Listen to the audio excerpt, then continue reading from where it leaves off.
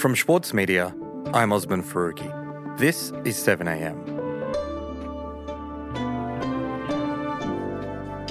In 2015, the Northern Territory government announced a royal commission into youth detention to try and address what many describe as a broken system.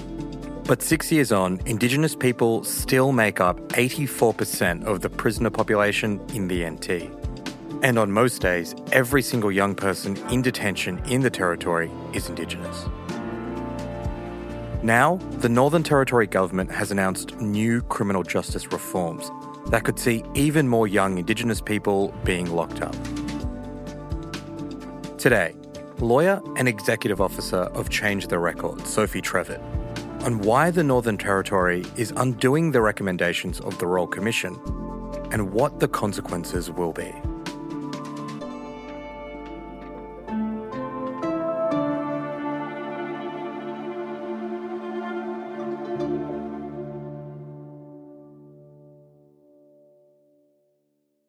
Sophie, you worked as a lawyer in Alice Springs. Can you tell me about that experience and what you observed during that time? So I moved to Alice Springs just about the same time as the Royal Commission into the protection and detention of young people was called. And my first job in Alice Springs was about pulling together all of the stories and the evidence from young people who'd been held both in the Alice Springs Youth Detention Centre and in the Dondale Youth Detention Centre during that time, so that we could put that evidence to the Royal Commission. I mean, I think the clearest thing was that the justice system is and was completely broken. To be honest, in the 3 years that I was working in the Northern Territory, I never saw a non-Indigenous child in a youth detention centre. So that's obviously a huge problem to start with. We have this mass incarceration of almost exclusively Aboriginal children. But the way in which these children were treated was, without exception, pretty horrific.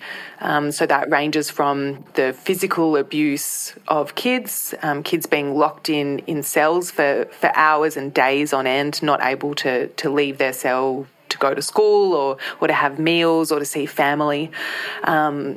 And then right through to the sort of long-term impacts of that, the lack of any therapeutic support, the lack of any mental health support. These kids would just get released after enduring this trauma in youth detention and be provided with no support on the outside, so not able to re-engage with school or having troubles at home, and you just saw the cycle repeat again and again and again. And you mentioned the Royal Commission into youth detention. Can you tell me more about the circumstances leading up to it being established? What was the kind of trigger, I guess, for it to start? So there was a big national story that was aired on Four Corners called A National Shame. Welcome to Four Corners. The image you've just seen isn't from Guantanamo Bay or Abu Ghraib, but Australia in 2015. This is juvenile justice in the Northern Territory, which showed the treatment of Aboriginal kids in the Dondale Youth Detention Centre. A boy, hooded, shackled, strapped to a chair and left alone. Particularly, it showed Dylan Voller as a young Aboriginal person being restrained on a chair with a hood over his head. There you go. Yep, no worries. All right, you keep chilling out, yeah? We'll come back and revisit this, yes? We don't want to keep you in here. There was also airing of footage of Aboriginal kids being tear-gassed within a cell and yelling and crying for help. So that was the impetus, and then what came out of the Royal Commission was actually this wasn't an isolated incident. There was abuse and that kind of treatment that was going on all the time. And what did the Royal Commission recommend in terms of dealing with the issues that it had been presented with? So the Royal Commission made over 200 recommendations for a total structural overhaul of the youth justice system. And that goes from drivers of kids into this system that is harming them, right through to the treatment of these young people when they are behind bars. So they recommended things like raise the age of criminal responsibility so that you stop sending extremely young children into a system that basically traps them there. Increase the ways in which kids can access bail so that they're not being held behind bars while they're waiting to appear before court. The vast majority of children in the Northern Territory, and in fact around the country, but particularly in the Northern Territory, who are being locked up, haven't even been convicted of a crime. They're just being locked up waiting to have their turn before court to find out whether or not they did commit the offence that they've been charged with. And the Royal Commission recommended putting more funding and investing more heavily in diversion programs, community control programs, working with Aboriginal elders and the whole community to keep kids out of the prison system altogether. So how did the NT government respond to those Royal Commission recommendations? Did it take them on board?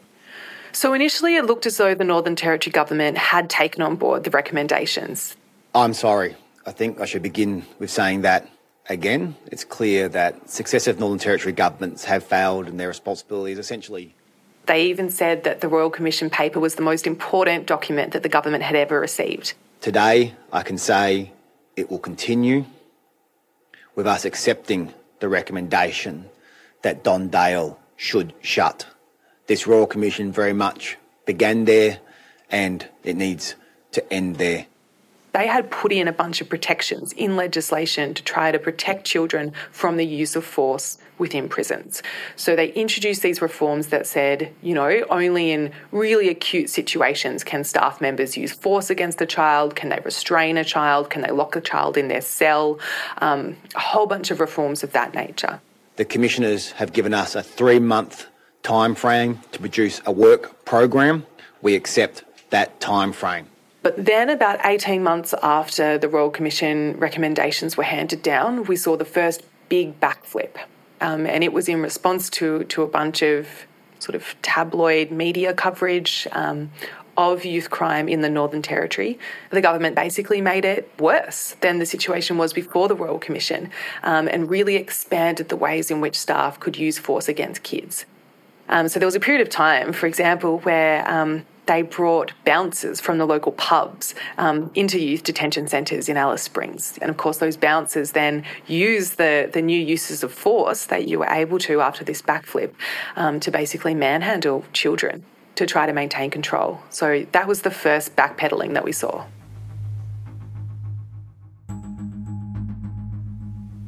Then a few weeks ago, a Current Affair released what can only be described as a pretty salacious 15-minute expose into youth crime in Alice Springs. Locals say crime has always been a problem in Alice Springs. Night after night, a majority of Alice Springs residents lock their doors and stay home, surrendering their streets to a trouble-making minority.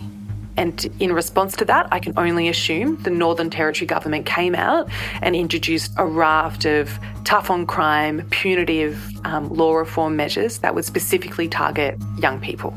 And the only foreseeable response to that is that the number of young people, and particularly Aboriginal and Torres Strait Islander young people, that are being locked up behind bars is going to skyrocket in the Territory. We'll be right back.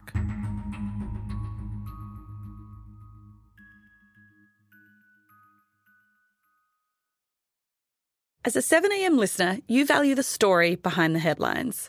That's why you should read Post, a free daily newsletter bringing you the top 5 news stories of the day, summarising each of their key points with links to full articles from a range of sources.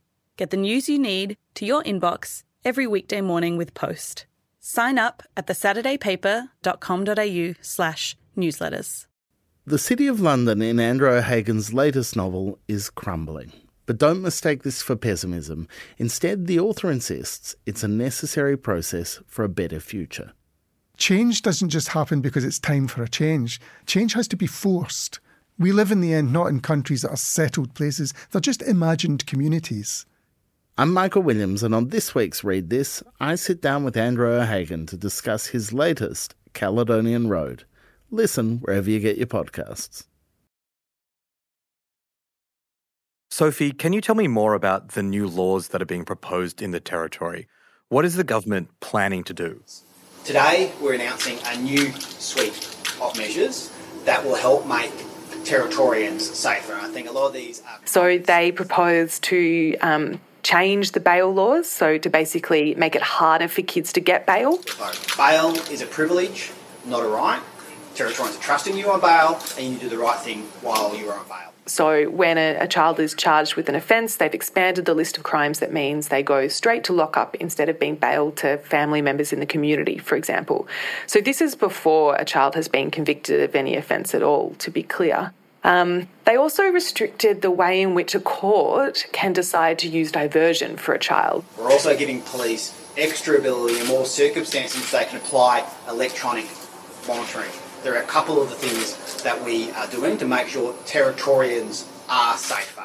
And the final big area is this proposal beefs up the powers for police. So in what I think is an unprecedented move nationally, there's a proposal that police will be able to slap on GPS tracking devices on a child before a child has even gone to court. So that's the decision of the police to decide to monitor and surveil a child. Probably one of the most sort of shocking elements of this announcement by the Northern Territory government was just how transparent it was. At the same time as announcing this raft of reforms that goes really directly against the Royal Commission, the Northern Territory government also announced that it would be funneling $5 million in expanding youth remand centres. The promise I make to you is that we'll never stop working on making the Territory safer. And to be clear, what that means is they are openly acknowledging that in direct response to this suite of reforms, we are going to see more Aboriginal and Torres Strait Islander children behind bars. Sophie, these proposed laws seem to be the opposite of what the Royal Commission recommended. And as you say, they'll likely lead to even more Indigenous children being locked up. So what's the response to all of this been? Has there been pushback? Yeah, huge pushback. Can you hear me now? Basically from everybody, apart from the Northern Territory government and police. My name's Priscilla Atkins and I'm the co-chair of NATSL, that's the National Aboriginal and Torres Strait Islander Legal Service. And I have been the CEO of the North Australian Aboriginal Justice Agency for over 14 years. NAJA, the Aboriginal legal service provider that provides legal services for kids in the Central Desert and in the Top End, have said that the Northern Territory government needs to abandon these reforms and stay the course with the Royal Commission. And then all of a sudden this comes into the media. There wasn't any consultation with the community, and it goes totally against the recommendations that the NT government has committed to. There's a group of Aboriginal grandmothers in the Central Desert who are strong advocates for their grandkids who have come out and said, you know, we are here and we want to be providing culturally safe alternatives for these kids. And we've got the evidence to show that, you know, if any of our youth that attend the Youth Justice Conferencing, 80% of them don't reoffend. 80% of our youth that attend youth cultural camps don't reoffend. So we know that these programs work, but locking them up doesn't work. And Aboriginal-controlled healthcare service providers have come out and said, you know, so many of these young people are experiencing mental health concerns, disabilities. We need to be meeting their needs, not punishing them further. What we want is the government to listen to Aboriginal-led solutions, and we want our kids to be healthy and have their culture and having their families being supported and connected to a caring home. This is what we want. I think by locking our youth up, they're not going to achieve that. Literally everybody has come out and said that these reforms are going to be a disaster, and they are going to be a disaster for Aboriginal children. Sophie, it feels like you said, we know what the answers are. You've just outlined a bunch of them, and we've got Royal Commissions and so many inquiries and experts telling us exactly what we need to do. But even after it seemed like the NT government was initially stepping towards those reforms, we're now going backwards. Why do you think we keep seeing this pattern play out like this? I think until both sides of politics decide that they are not going to play politics with children's lives, we are going to see this trajectory of making a little bit of progress and then backflipping as soon as there's a bad media story continue. So if we see, for example, like we've seen in the Northern Territory, a CLP opposition that is willing to, you know, throw anything at the government to try to get them to introduce harsher and more punitive youth justice laws. And if you see a government that just doesn't have the mettle to stay the course and to do the right thing, then we are going to see this backflipping just continue. We need governments that have real conviction and that will say we are prepared to stay the course and to introduce these reforms because we know they will work. They just need time. Sophie, thank you so much for your time today. No worries. Thank you.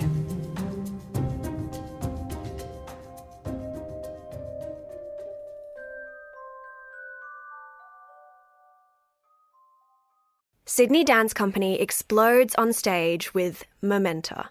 This world premiere by acclaimed choreographer Raphael Bonacella is unmissable contemporary dance. Strictly limited season from the 28th of May to the 8th of June. Book now at sydneydancecompany.com.